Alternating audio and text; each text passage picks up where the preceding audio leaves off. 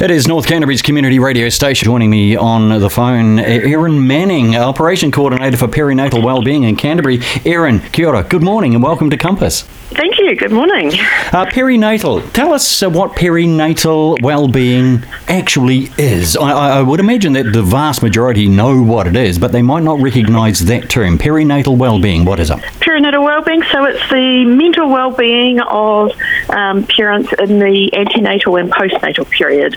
Okay. So from conception to around about 2 years post-birth. Okay, so yeah, that's what perinatal is all about. This would be a very, very, a challenging role for those that are actually suffering from postnatal depression and that sort of thing.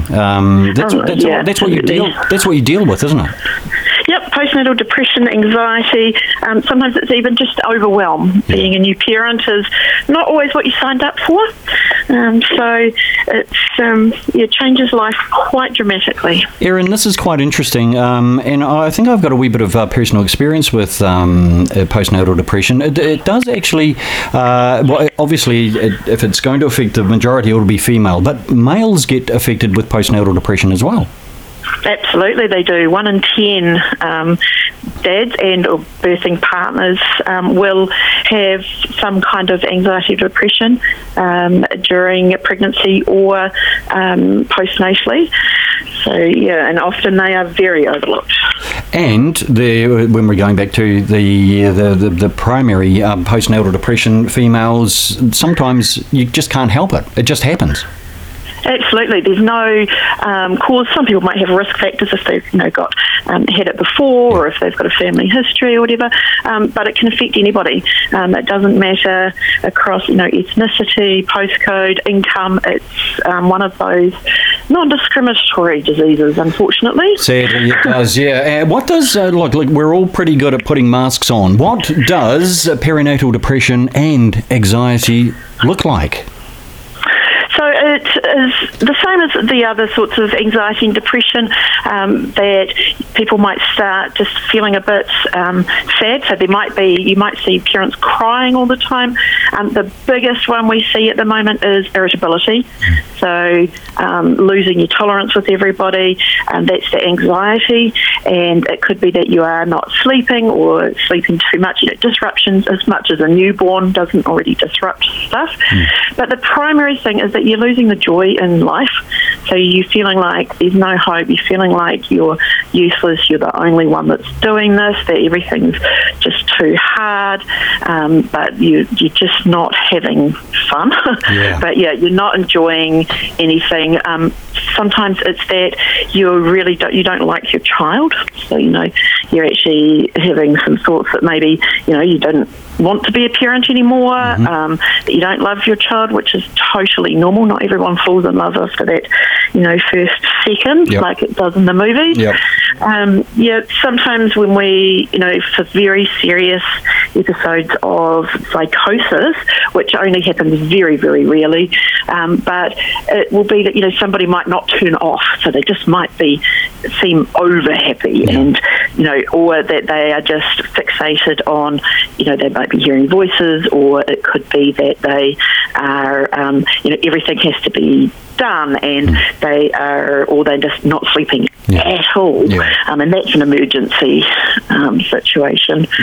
If you identify any of that, both the sadness side or the hyper side of it, then it is actually something to be very, very concerned about. What would someone do if they think it might be affecting them, or literally you've identified this? What can someone do to help?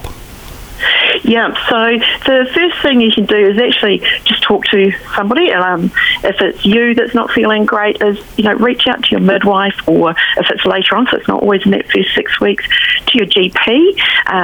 Just say, hey, I'm not feeling great. Don't try and downplay it. The first thing mothers do when somebody says to them, oh, how are you going, is, oh, I'm fine, I'm just tired. Don't do that. Actually just say, do you know what, I'm struggling a bit. And if somebody says that to you, but you can tell they're struggling, actually say, yeah, I know you're tired, but actually I think it's more than that. Yep. Everyone gets the baby blues, like pretty much everyone, and that's just sort of for the first 2 weeks after birth, where you're quite tearful and stuff because hormones are going havoc. Yep. If it lasts longer than 2 weeks, that's when we say you really need to get some help. There are organisations like ourselves, Perinatal Wellbeing Canterbury, that do peer support.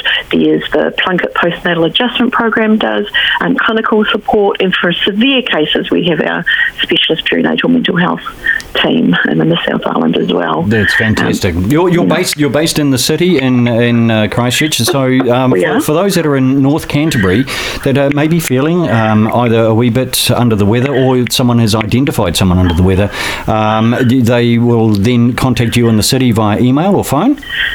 Yep, we have a referral form on our website. You can self-refer. We get referrals from GPs, midwives, everywhere. Mm-hmm. We run an online course or an online support group for our North Canterbury mums at the moment. We are still always trying to find someone to help us run one of the groups, out in North Canterbury or the Waimak. Stuff we do have them in several locations around Christchurch and Selwyn at the moment. So we definitely want to move in. Our rural mums experience another layer of isolation sometimes. Absolutely, that is just another layer on top of things. Look, I'm just having a look at your Perinatal Wellbeing Canterbury website, and all I did was Google Perinatal Wellbeing. Boom, there it was. And I'm having looking at one or two of the testimonials. Have a listen to this. I can honestly say nothing helped as much as the completely non-judgmental, unconditional care and support that I found through the Perinatal Wellbeing Canterbury groups. That is a testimonial that you can hang your hat on. You do amazing work in the community. Thank you so much for doing so. No, thank you very much. It's our pleasure. Absolutely. So the way, if anyone is feeling under the weather, to get in contact with you and to get some support, then head to Perinatal Wellbeing Canterbury, the webpage, easy to find, and good luck. We have been speaking with Erin Manning, Operations Coordinator, Perinatal Wellbeing. We'll keep in contact with you, Erin, and of course, if there's something that you have that's coming up that we need to talk about, you get back in contact with us. How does that sound? Definitely, we will. We look forward to it. Excellent stuff. Compass FM.